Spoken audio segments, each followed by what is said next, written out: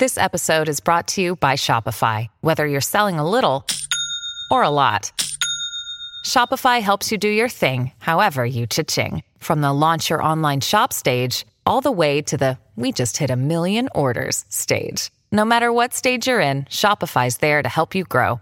Sign up for a $1 per month trial period at shopify.com/special offer, all lowercase. That's shopify.com/special offer.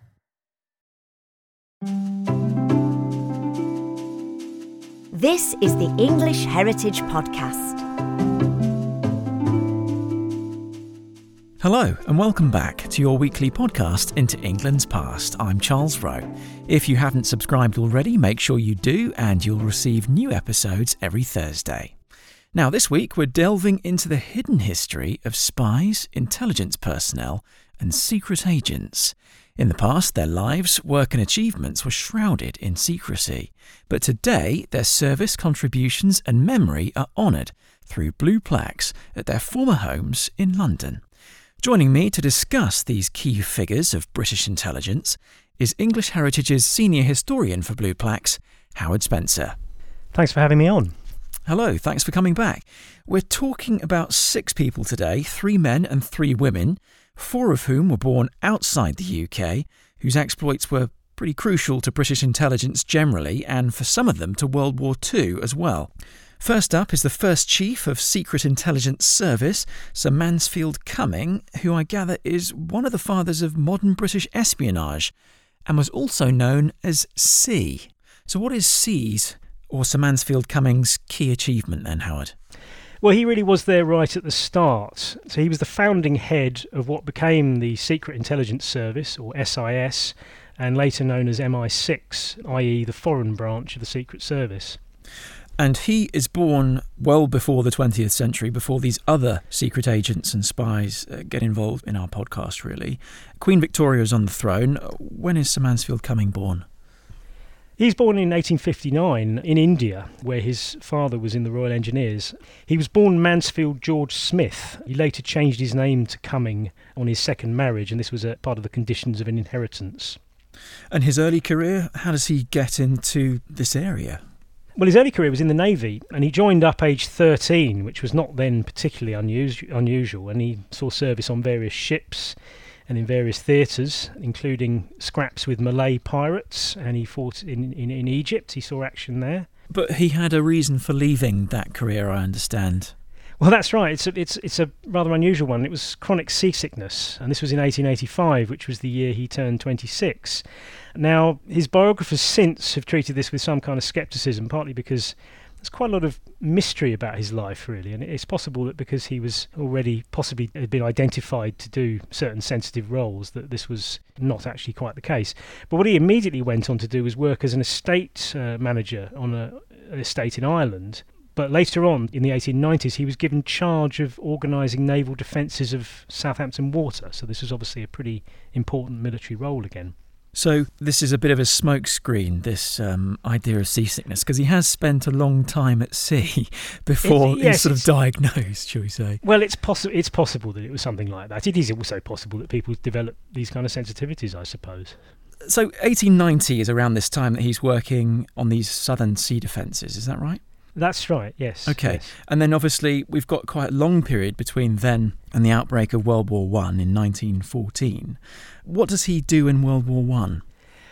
Well, he gets a sort of tap on the shoulder, effectively, to head up something called the Secret Service Bureau in 1909. He gets a mysterious letter promising something good, and that's what it turns out to be. So, as I say, he's there right at the start of Secret Service operations in this country. The service is split 2 years later in 1911 into home and foreign sections, and he was given charge of the foreign section. So, as I said, what became later MI6. So were there agents in World War I that he was looking after or supervising? That's right, yes. I mean, by 1918 there were 400 agents, remarkably, in a network he was running in Germany known as La Dame Blanche. But in fact, his espionage in Germany had dated back to well before the start of World War I, because, as we know, there was a fair old, military-industrial sort of build-up to that. And the focus of his espionage was always on Germany, and more specifically on German war preparations in shipyards, industry, and so on, just to know what they were doing. But he never went out there himself. He pretty much was on a boat in his early career and then back in England after that. Yes, he was operating agents from London. I understand he gets his knighthood eventually. He becomes Sir Mansfield Cumming. When's that?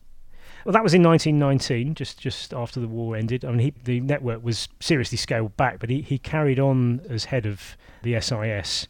In fact, he died in 1923, shortly before he was due to retire.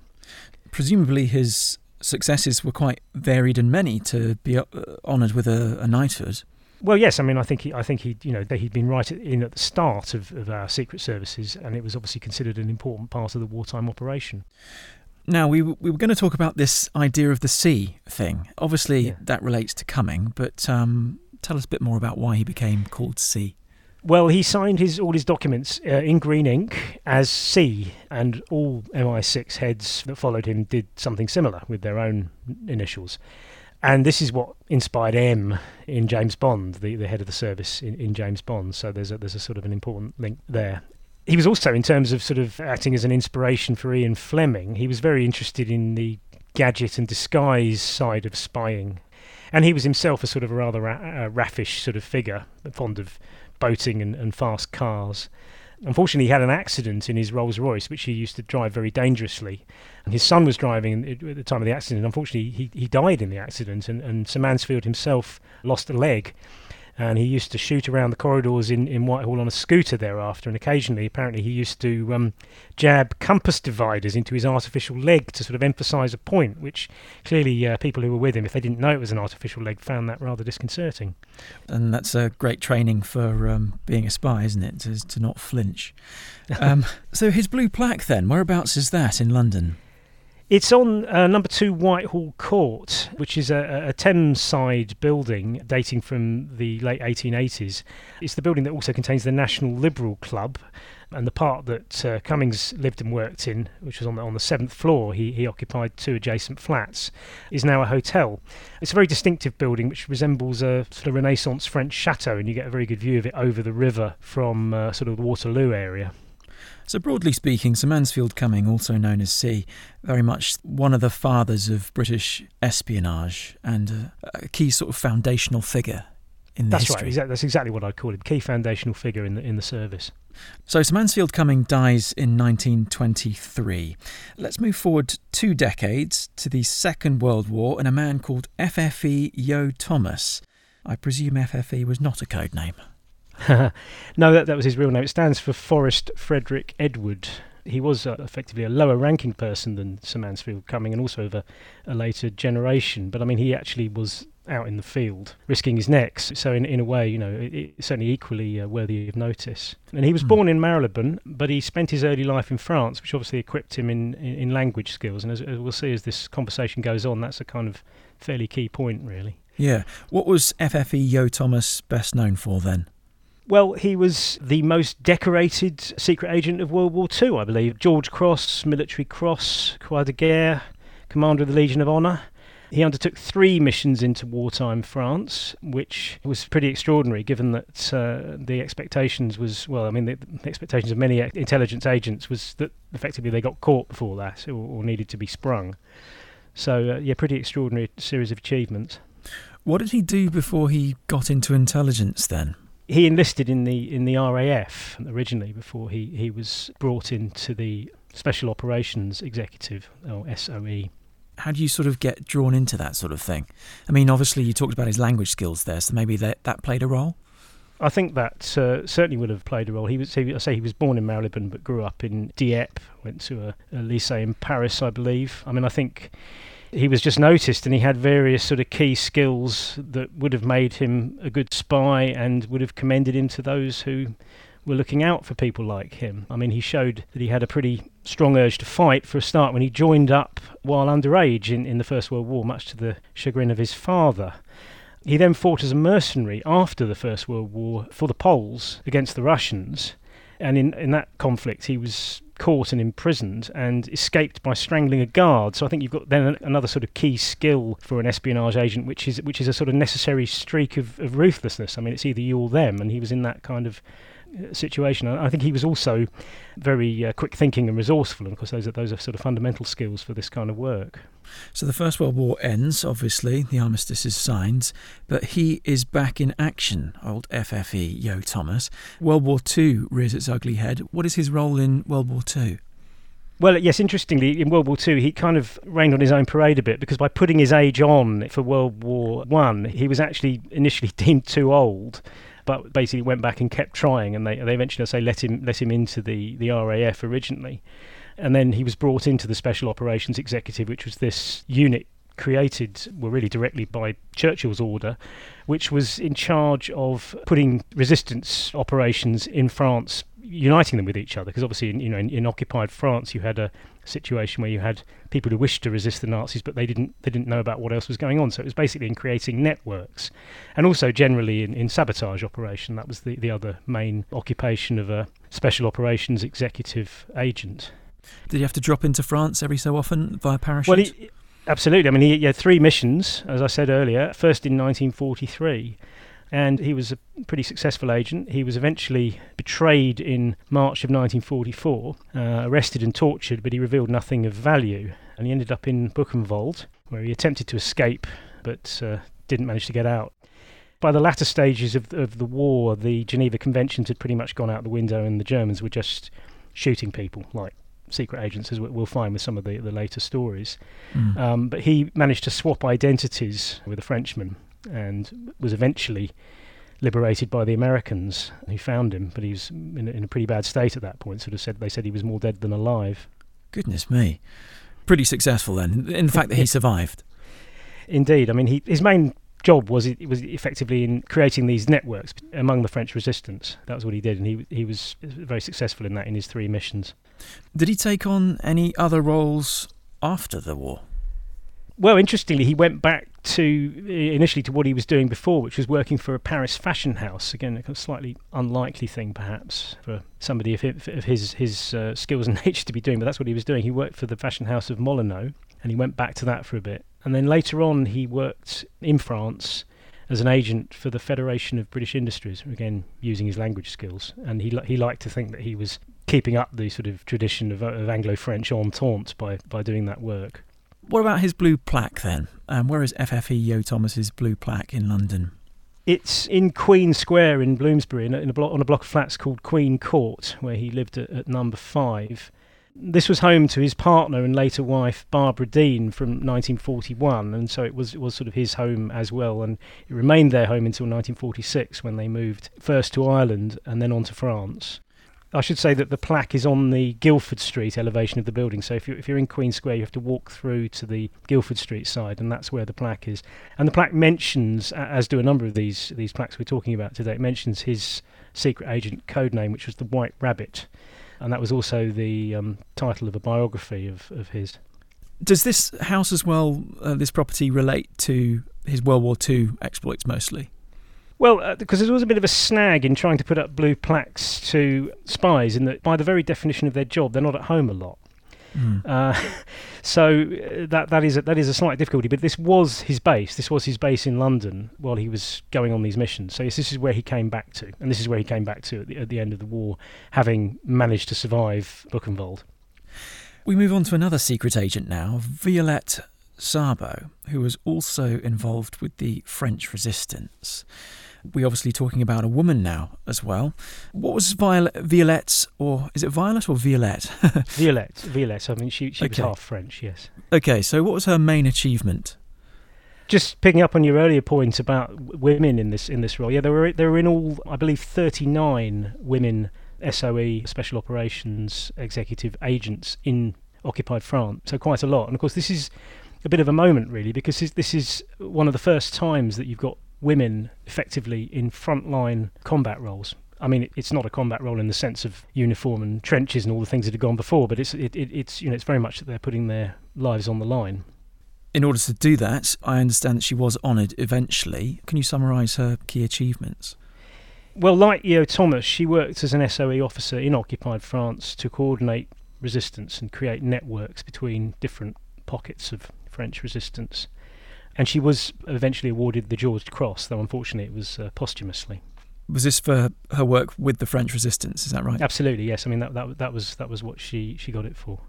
Her early career, how did she get into this sort of thing? It's not the sort of thing that we expect young ladies to be doing, but I suppose there's a war on, so... Yes, well, she was born in Paris. As I said earlier, her mother was French, and the family then moved to London. She left the London County Council School in Stockwell Road, Brixton, at the age of 14 to work as a shop assistant on the perfume counter of the Bon Marché shop in Brixton. So if you thought Thomas's job for a fashion house was unlikely, then that's possibly even more so. We've talked about her early life, and her maiden name, I understand, was Bushell. She acquires the surname Szabo. How does that happen and when? Well, she married a man called Etienne Szabo in 1940. He was an officer in de Gaulle's Free French forces, and he was of Hungarian ancestry, hence the name. They had a daughter together called Tanya. Unfortunately, they didn't enjoy a long married life because he was killed in North Africa in 1942. Why did she become a spy then?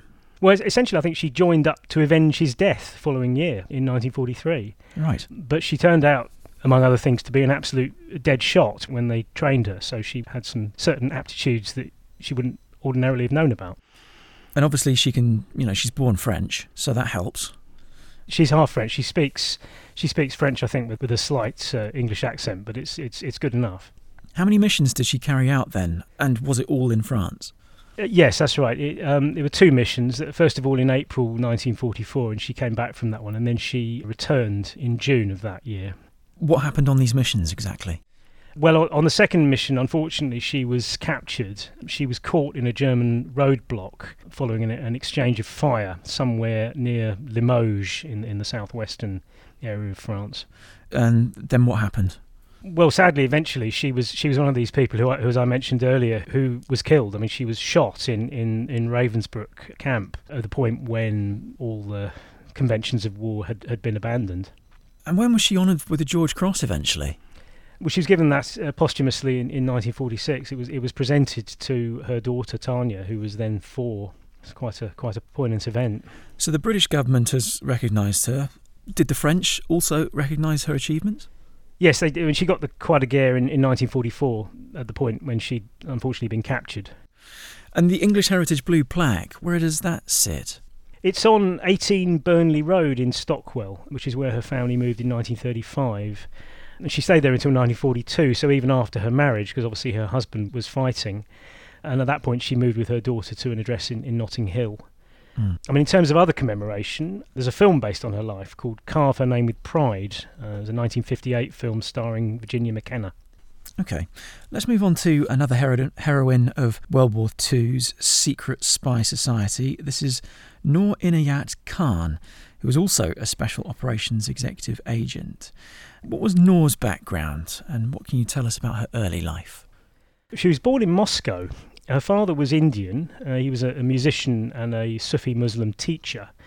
Her mother was American, of mixed English, Irish and Scottish heritage.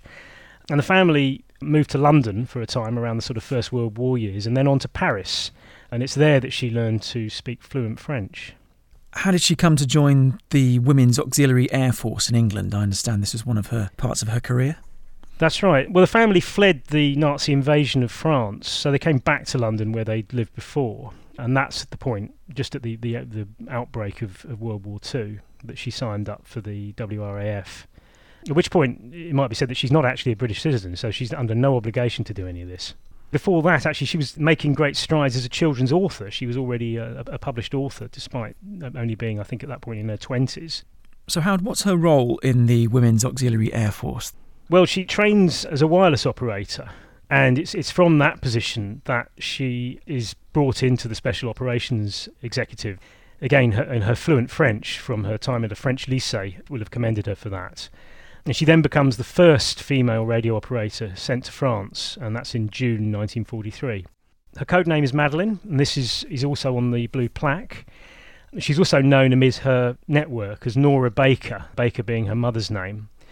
And the cover name she was given was Jean-Marie Régnier, a children's nurse. Wow, so lots of different names. Lots of names, absolutely. Yeah.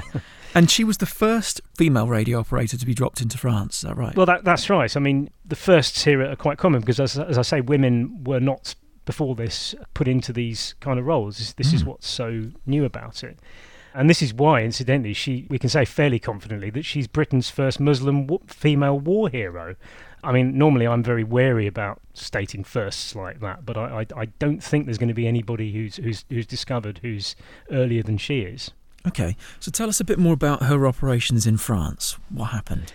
Well, she was part of a network called Prosper, and unfortunately it had already been extensively penetrated by the time she arrived, to the point where the agent who met her was later, who initially sort of hooked up with her, found her, was supposed to be a double agent, was later discovered to be a double agent. So effectively, the Germans were on her tail right away. I mean, she kept moving and she kept transmitting, and she managed to evade the Gestapo for 3.5 months, but she was arrested in mid-October 1943 when she was just planning to leave and come back to the UK because she knew she was in danger. Did she have to resort to changing her identity, clothes, that sort of thing? Yes, all of those things, but they had a fairly good description of her appearance, so I think they caught up with her by those means, and I think she was also betrayed by one of those early contacts that she'd had. The sister of the first contact she'd had dobbed her in, basically. She doesn't survive the war. How does she die? Well, she was imprisoned at Pforzheim, later at Karlsruhe, and eventually killed in Dachau camp in September 1944. I'm afraid there's evidence that she may have been singled out for particularly brutal treatment, and I think we can safely assume that would have been on racial grounds, given the Germans' master race obsessions at that point, the Nazis' master race obsessions. She also, like the other agents, got the Croix de Guerre and the George Cross, but unfortunately posthumously. Yes, of course. Regarding her time in London then, where is her blue plaque? Where did she live in London at the time? Well, again, I mean, as I mentioned before, the job description does mean that she's not in London an awful lot while she's actually working for the SOE, but the address that we chose to put the plaque on was the one that she left to go on that final mission, which was number 4 Taverton Street in Bloomsbury. This was her mother's flat, and it was also the address that she carved on the bottom of a feeding bowl while she was in Pforzheim prison in order to let fellow prisoners know she was there. Okay, let's move on to another of our female secret agents. This is Christine Granville. She was the first female agent of the then Secret Intelligence Service, now known as MI6, I understand. What can you tell us about her early life? Well, she was born Christina Skarbek, daughter of a fairly dissipated Polish aristocrat. Her mother was Jewish, from a banking family, a Polish-Jewish banking family. She was very extrovert. She lived a sort of, I guess, a fairly comfortable early existence on the family estates, learned horse riding, learned how to handle guns, which of course came in handy later. She loved skiing, hated housework and office work and things like that. And she moved to London with her second husband at the outbreak of World War II, having put up with having the family estates occupied by the Germans in the First World War. She didn't do it again. Didn't she have some sort of great idea about skiing across the Alps and providing intelligence and for the British and this sort of thing? Yes, she did use her skiing skills, notably to get back into Poland quite early in the war. She was sent on a mission which was essentially a sort of a mission to reassure the Poles that they hadn't been forgotten about, so she distributed literature to that effect. She skied in via Hungary and Czechoslovakia over the border. That's pretty daring stuff, isn't it? Was she quite a sort of gutsy woman? I mean, she sounds like she came from a very comfortable background, but, you know, really had some gumption. Oh yes, she was pretty extraordinary. I mean, some of the stories. I mean, she was. I say that you mentioned earlier that she was originally brought into the SIS or MI6, but she ended up later in the war. Her sort of better known work was also for the Special Operations Executive, and she worked for them in a number of different theatres of war. There was the mission back to Poland over the mountains that I mentioned. On that one, she was arrested by the Gestapo. She managed to convince them that she had TB by biting her lip and pretending that she'd coughed up blood, and they let them go. So incredibly resourceful. Yeah. She then had a spell in Cairo and other parts of the Middle East, doing general espionage work. Later worked in France, where she notably talked some Polish conscripts, over 60 of them in the German army, to defect. thus handing an Alpine pass to the Allies. And she also crossed into Italy at that point, across the Alps into Italy, and made contact with partisans there. Probably her major achievement was in springing a man called Francis Commet, who was a leading SOE figure in France, one of the leaders of the operation. And she got him out of prison towards the end of the war in 1944 by a mixture of threats and bribery, and also by pretending to be General Montgomery's niece. So, yeah, I think she's a pretty extraordinary character. Wow, very resourceful. I mean, like a chameleon in some respects. You know, she's got the diplomacy, tactfulness, making things up on the spot, and sort of a bit of a brutal streak as well. Yes, absolutely, yes. And I think these are all the kind of things that you need to be a successful spy or espionage agent. So, what happens after the war? Well, she couldn't go back to Poland because she worked for British intelligence, and Poland was then communist-run, and she was an aristocrat, so that would have been another powerful disincentive. She was granted British citizenship in 1946, but from the SOE, she got a one-off payment of £100, which, while that went a lot further then than it does now, was not exactly generous. So she wasn't brilliantly treated, really. No. I understand that she had a few lovers during her times in the intelligence service, and that her life ended at the hands of an ex-lover. Unfortunately so. Yeah, it's a terrible story. So she worked in various menial jobs after the war, never really settled to anything. Found the peace a lot harder than the war, as is quite a common occurrence for some people who are caught up in these things. But in 1950 she decided to become a stewardess on cruise ships, and on one of those cruise ships she met a man called Dennis Muldowney, and he stood up for her in a row that she had with some colleagues, and they were lovers for a short time, but she got tired of him and told him to get lost. And unfortunately he pursued her. He became obsessed with her. I mean, he was sort of a stalker, basically. And he stabbed her to death in the hall of the hotel in Earl's Court where she was living at that time. And her blue plaque? Well, the thing is, I mean, that is actually where the plaque is on One Lexham Gardens in Earl's Court, and that is unfortunately where that happened. But the point is that that's the only address associated with her in London, so it was either that or nothing, really. I mean, blue plaques are intended to be celebratory, and therefore putting a plaque where somebody was murdered is something we would normally try to avoid doing. But as I say, it was that or not commemorate her, and that didn't seem right at all. And it must be said that she did also live at the hotel for 3 years. It wasn't like an ordinary hotel stay. It was more of in the character of a boarding house, and that was her London base. Let's move on to a male agent. This is a Spaniard called Juan Puyol Garcia, or Garcia, I think it is. He is the third man in our set of 6 spy figures. He's honoured with a blue plaque, like all the others as well. Spanish-born and worked for British counter-espionage. He's been described as the greatest double agent of World War II. How does he get this credit? Well, this is probably, among all the stories I've told, this is probably the most extraordinary story of all, really, in many ways. Pujol's major achievement was in getting the Germans to believe that the D-Day invasion was going to happen somewhere other than where it did. So that's pretty major stuff.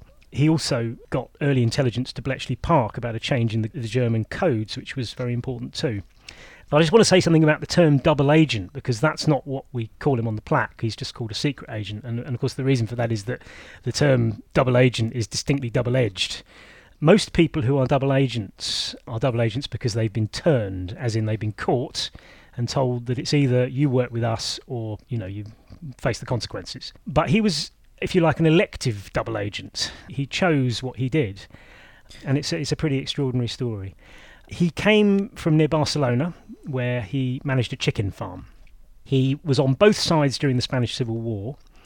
He was notionally in first of all in the Republican Army, and then he defected to the Nationalists, but he never actually fired a shot on either side. And the thing that seems to have come out of the Spanish Civil War for him was a hatred of political extremism in general, and that translated later as a particular hatred of Nazism.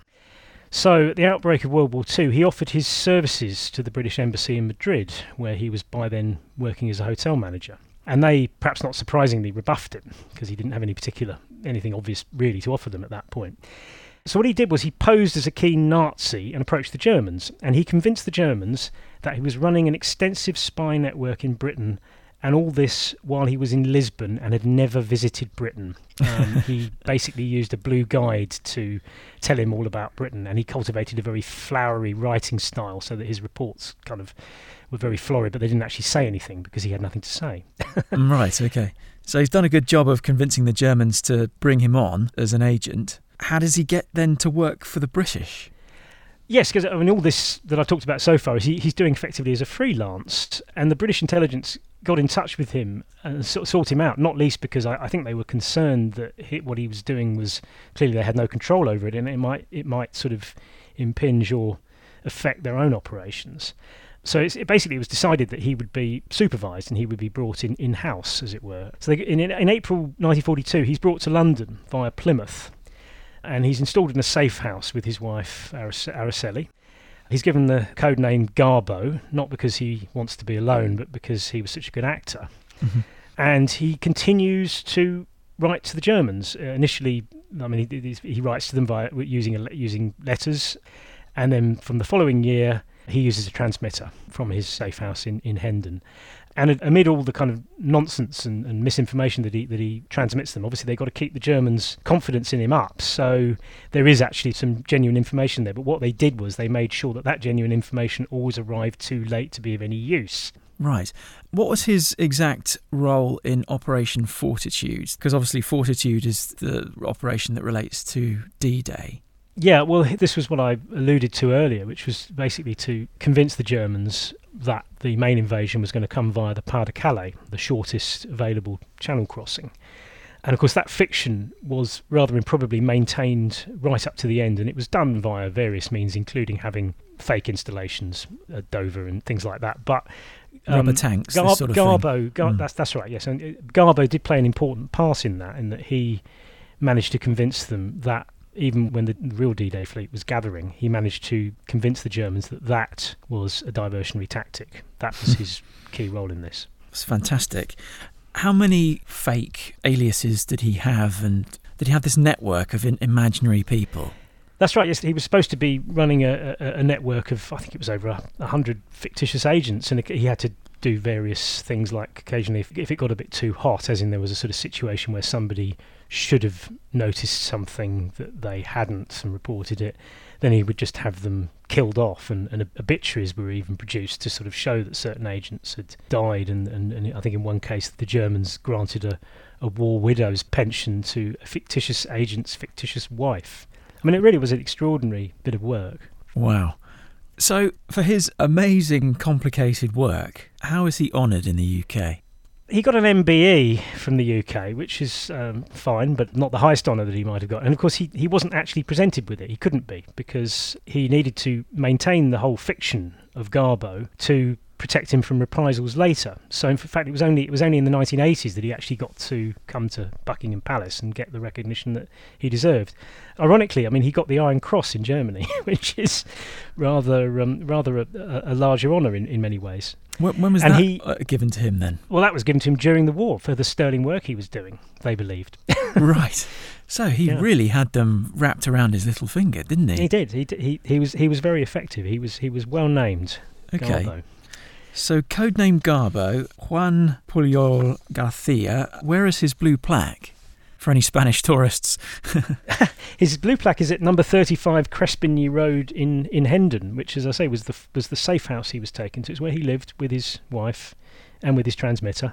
Latterly, I should say, he lived in Venezuela. He had a new life there, and I'm afraid his relationship didn't survive the war either. I mean, his wife got pretty tired of living in Hendon. At one point, threatened to blow the whistle on the whole thing, which was forestalled. But yes, so you can go and see his blue plaque up in Hendon. Right, so that's North London, isn't it? That's right. Howard, we've described the lives and times of some pretty brave men and women there, all honoured with London blue plaques. They all share intelligence as a career and also contributed either directly or indirectly to the success of the intelligence services during World War II. What do their lives tell us about what it took to be a secret agent in the first half of the 20th century? Well, I think extreme courage, a willingness to die for what you believe in, because a number of them did, resourcefulness, sang-froid, and good language skills, really. It's worth emphasising that so many of these folks were born outside the UK, and of course there's no accident in that, because that tended to translate to having good language skills, and in particular good French. And obviously some of them were part of the wider British Empire. We think of Noor Inayat Khan there. Well, indeed, yes, that's right. Yes, there's a link there. And I think the other thing that sort of binds them all together a bit is that you don't make a good spy if you're a homebody. And really none of them were, except for, arguably Pujol, I guess. He was up in Hendon doing his stuff with his wife, and they were kind of more or less getting on, or not. Yes. But for most of them, they were out in the field, which, as I've said, does present certain difficulties to memorialising them in London. But happily, they do all have associations with buildings that we can put plaques on. Yes. So all generally sort of moving targets in a way, itinerant people with non-set lifestyles. Christine Granville was the classic example of that, somebody who couldn't really settle to anything afterwards and who liked that kind of lifestyle, didn't like living in ordinary houses and preferred living in hotels. Or you could almost do a book on the personality traits of spies, couldn't you? Yes, absolutely, yes. Yeah. Some of these plaques have only recently been put up, is that right? Yes, that's right. The plaques to Noor and to Granville and Pujol have all gone up in the last couple of months since lockdown was lifted and we were able to actually start putting plaques up again. I'd like to be able to say this was part of some grand thematic plan, but actually I'm afraid it wasn't. It was really just a sort of an accident of circumstance, in that we're always working towards a large number of plaques. We never quite know when the necessary permissions are going to come in and so on. And it just so happened that these three all came to fruition at the same time, but it's quite a happy coincidence. The one at Hendon for Juan Pujol Garcia, I understand that the owners were quite surprised that it was going to go up there. Presumably that property now will end up being listed or something, will it? Listing's a different process, so not necessarily. Yes, I think most people are often surprised and hopefully agreeably surprised when they discover that their house has got an interesting personal association that they perhaps didn't know about before.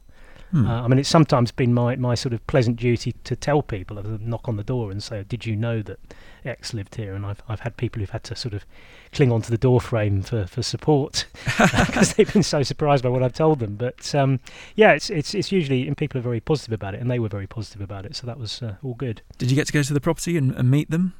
I didn't actually. Somebody else did the detailed research on that one, but and as I say, because of the lockdown restrictions, we've not been able to have traditional unveiling ceremonies that we'd normally do, but we took the view that it was better to put these things up and get back to as normal a life as we possibly could. We know that property is quite expensive in London, especially North London, which is quite popular. Hendon's a fairly nice area. Is there any likelihood, I know you're not an estate agent, but that having a blue plaque on this property is going to increase its value? Or? Well, they increase the interest level. I think I've said to people before, I think the more reliable way of increasing the value of your property is probably to up the spec of your bathroom and kitchen. Right. I don't think a blue plaque is necessarily going to be that crucial. Well, for people like you and me and our listeners, this certainly has historical value and visitational value as well, I would say. What are your personal feelings when you're researching all these amazing stories? You must your eyebrows must be permanently sort of up when you're doing this sort of work. Yes, and I think with the stories that we've been talking about today, it doesn't half give you a bit of perspective on the kind of tribulations that we're going through at the moment. You just look back to the situation that those secret agents were in, and you think, well, actually, this is really not anything really comparable to the sort of danger that they faced on a daily basis. So it's very gives you a perspective, I think, apart from anything else. It's pretty it's awe-inspiring, really, a lot of what they did. Yes, I suppose the great contrast is that in most recent months, most of us have been asked to stay at home, be homebodies, as you sort of described earlier. And all these people who were from various parts of Europe and the world were doing things for the greater cause, which was to defeat the Nazis in World War II and to go out in the field into the jaws of danger. Well, exactly, yes. There is an enormous contrast to be drawn there. You're absolutely right, yes. What they did was, incomparable, and it really, they were sort of launching themselves into the unknown as well. Absolutely. I think we owe a great debt to them as well. Yes, we certainly do. Yes, they deserve to be remembered, and I'm glad that, in a small way, with blue plaques, we can help to do that.